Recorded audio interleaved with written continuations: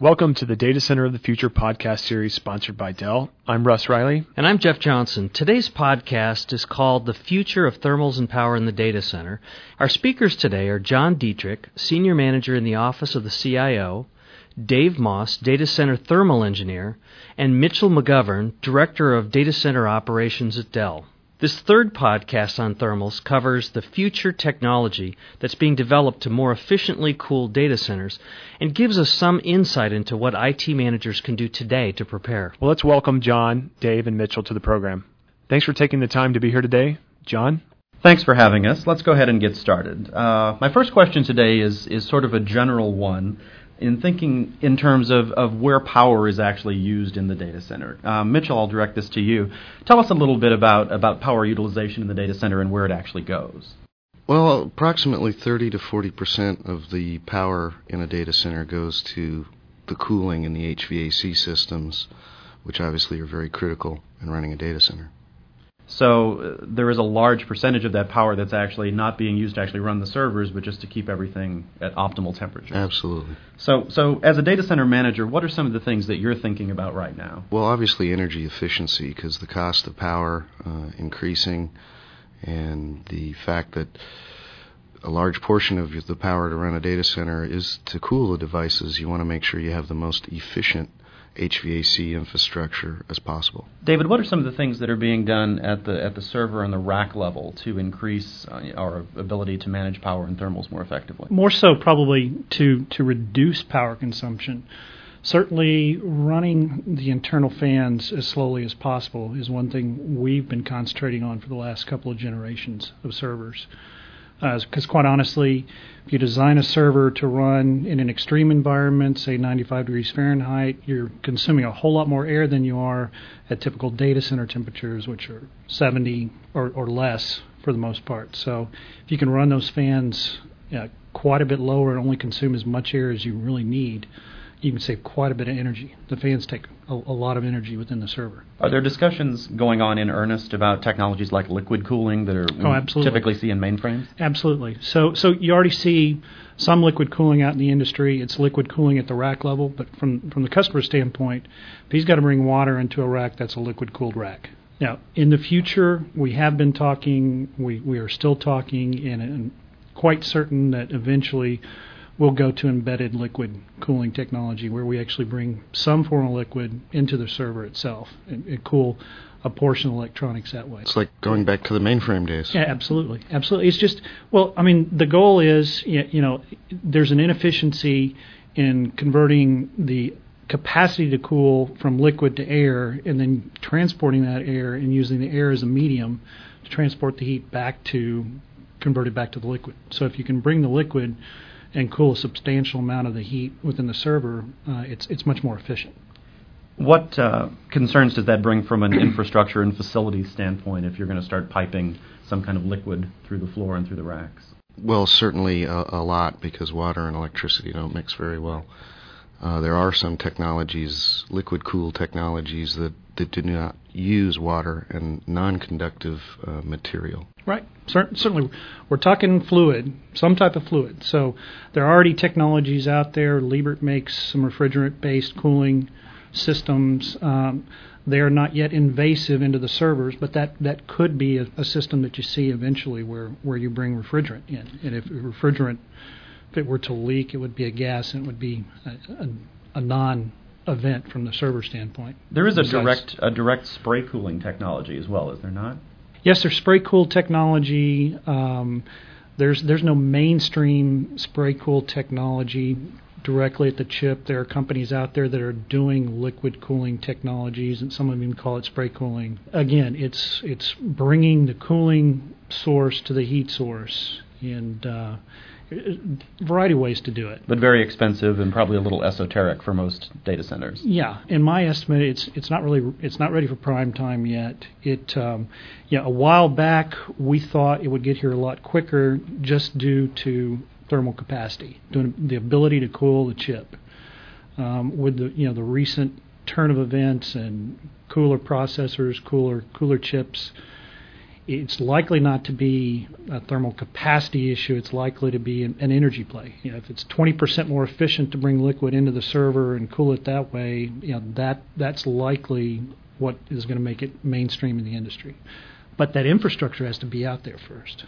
You don't just put a liquid infrastructure, a liquid cooled system in without the infrastructure. Okay, let's talk about some things that are maybe a little less futuristic than liquid cooling, just in terms of what can be done from traditional air cooling methods. What are some of the things that can be done in terms of the computer room air conditioners, the crack units, in terms of helping to manage thermals more efficiently? Well, certainly you can use variable speed motors, less maintenance and less cost from an energy perspective. There's certain ways that you can direct airflow. Typically, hot spots are usually towards the top of the rack, so you can use above rack cooling to take care of some of those hot spots. Certainly, and just implementing best practices, making sure if you're implementing a hot aisle, cold aisle layout, making sure you've got the most separation between the hot aisle and the cold aisle, using blanking panels within the racks, making sure you're not leaking cool air into the hot aisle, keeping the hot aisle as cold as possible, reserving and provisioning as much air as you can to that cold aisle. Are the majority of data centers, do you feel, using at least that sort of minimum level of best practice in terms of thermal management? No, I don't believe so. To David's point with regards to the blanking panels, you'll see that many data centers that don't deploy that technology. It's very simple. It's a simple plastic plate over the rack that prevents the airflow from going through the rack, and where you want it to go through the actual servers themselves to cool the equipment and not the blank space. So above and beyond things like the cracks, what are some of the other technologies that are available? Well, again, it's bringing the cooling sink, I'll say. It's the capacity to cool closer to the heat load. Liebert's got some systems that are refrigerant-based systems that actually position the coils above the rack, so you're bathing the cold aisle from above as a supplement to the floor delivery below.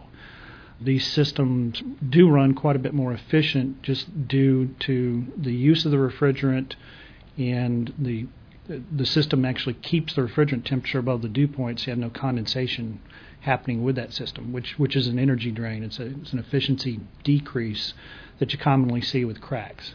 Other systems, there are inline systems from other vendors, inline systems from Liebert as well.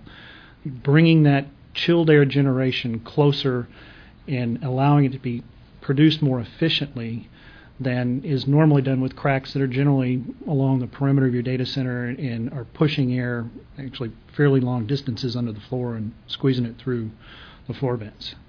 Are there some thoughts around what would be sort of the optimal ceiling height in the data center? Because obviously if you have a higher ceiling, you get the hot air up and away from the racks, but at the same time you've got a greater volume of air to cool. Are there thoughts on that?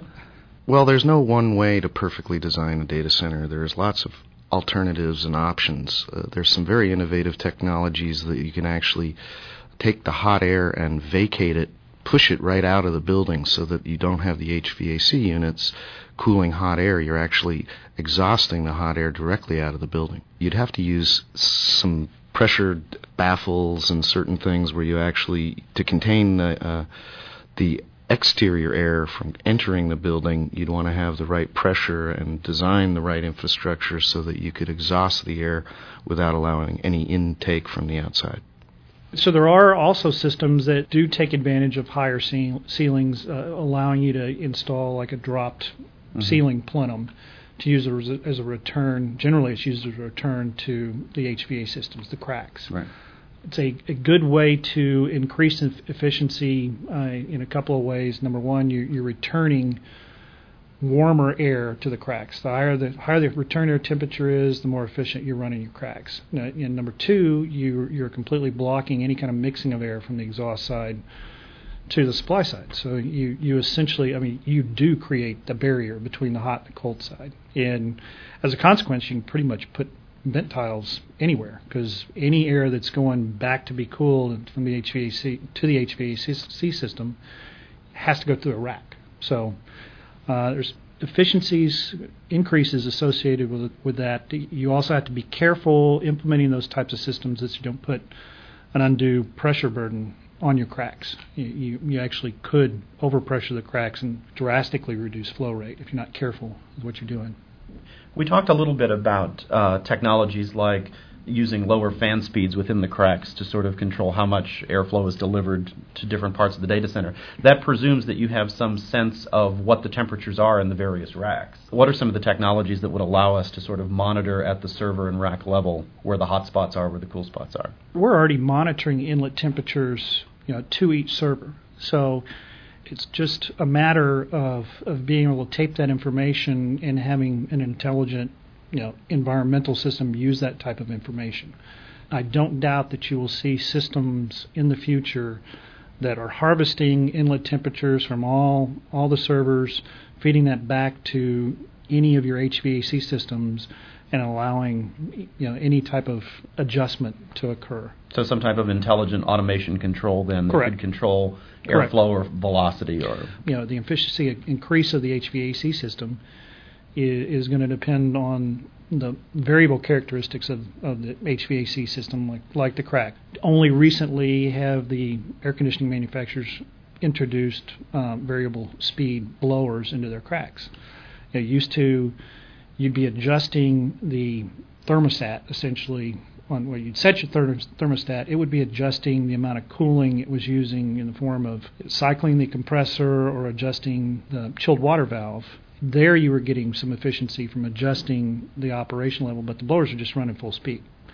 Blowers consume quite a bit of energy. So it's been fairly recent, but now most crack manufacturers have variable frequency drive blowers. So being able to reduce that speed, I guess, is good, but I guess the nirvana state, if you will, would be able to turn things off completely. So what are some of the technologies that might enable us to be able to, obviously virtualization would play into this, to be able to shut down entire racks and aisles and sections of a data center? So virtualization, absolutely. You start, when you look at the possibility of, especially in times of lower loads, potentially moving portions of your data center from one place to another, essentially, being able to reduce the cooling, maybe eliminate the cooling. It's difficult to reduce the cooling on cracks, for instance, because blowers have a minimum threshold, so you really can't turn them off. But you could certainly greatly reduce them. So I think virtualization, will eventually play a large role in some type of dynamic air conditioning system. Any thoughts on where the industry is in terms of virtualization and being able to actually get to that in a practical sense? Are we 3 years away from that, or more or less? I think we're less. There's a lot of activity that Dell is working with a lot of electrical mechanical engineering firms and trying to come up with these solutions. So I think data center operators would really fall into two categories: people that are wondering what they can do to their existing data centers now, and then also people who are considering building or architecting a new data center, want to make sure that they're doing that in a way that's sort of future-proof, if you will. So what are some of the concerns and things that they need to be keeping top of mind as they go through that process? Well, let me hit the latter one first. So certainly keep abreast of the newer technologies, all of the new HVAC systems that tend to bring the cooling closer to the equipment, the overhead cooling, the inline cooling. Data center owners should be certainly aware of that technology and understand its advantages and how to implement it. For the future, water's coming back, or some form of liquid cooling is going to become more prevalent. It's going to require greater access to your chilled water. It's likely going to require more chilled water central to your data center, so be aware that that's a possibility. If you're building a data center, make sure you include extra chilled water taps. Just be ready for it. There'll be plenty of notice for when that's becoming more prevalent. But get ready for liquid, because it's coming. Correct. Some of the customers may already be doing that with rack-based water cooling. And then in terms of efficiency with existing data centers, any thoughts? Again, I go back to best practices, because that's where you start. Any type of efficiency improvement should start with perfecting the best practices. But also, too, look at your operating parameters in your data center. There's a lot of data centers that are running extremely cold and producing a lot of water extraction in the form of condensation with their air conditioning systems. Then they're pumping a lot of energy back into the data center to put the water back in the air. So there's a lot to be done, lot that can be done by looking at the temperature settings that you're putting your data centers, that you're setting your data centers to, and looking at condensation effects. Understand where your hot spots are today. Understand your efficiency of your existing HVAC infrastructure. Don't over cool, and make sure once you've identified where those hot spots are, explore all of the options out there for supplemental cooling. I heard a couple of things in this podcast. First of all, I heard that there's some really cool new technology that's coming down the pike that will really be able to lower temperatures and maybe lower costs at the same time. But there are some basic things, kind of basic blocking and tackling things that data center managers can do today. So, Russ, where can we find more information about thermals in the data center? Jeff, we have a wealth of information, including white papers, brochures, articles, and an energy calculator at dell.com/energy. And please join us next week for our next installment of the Data Center of the Future podcast series.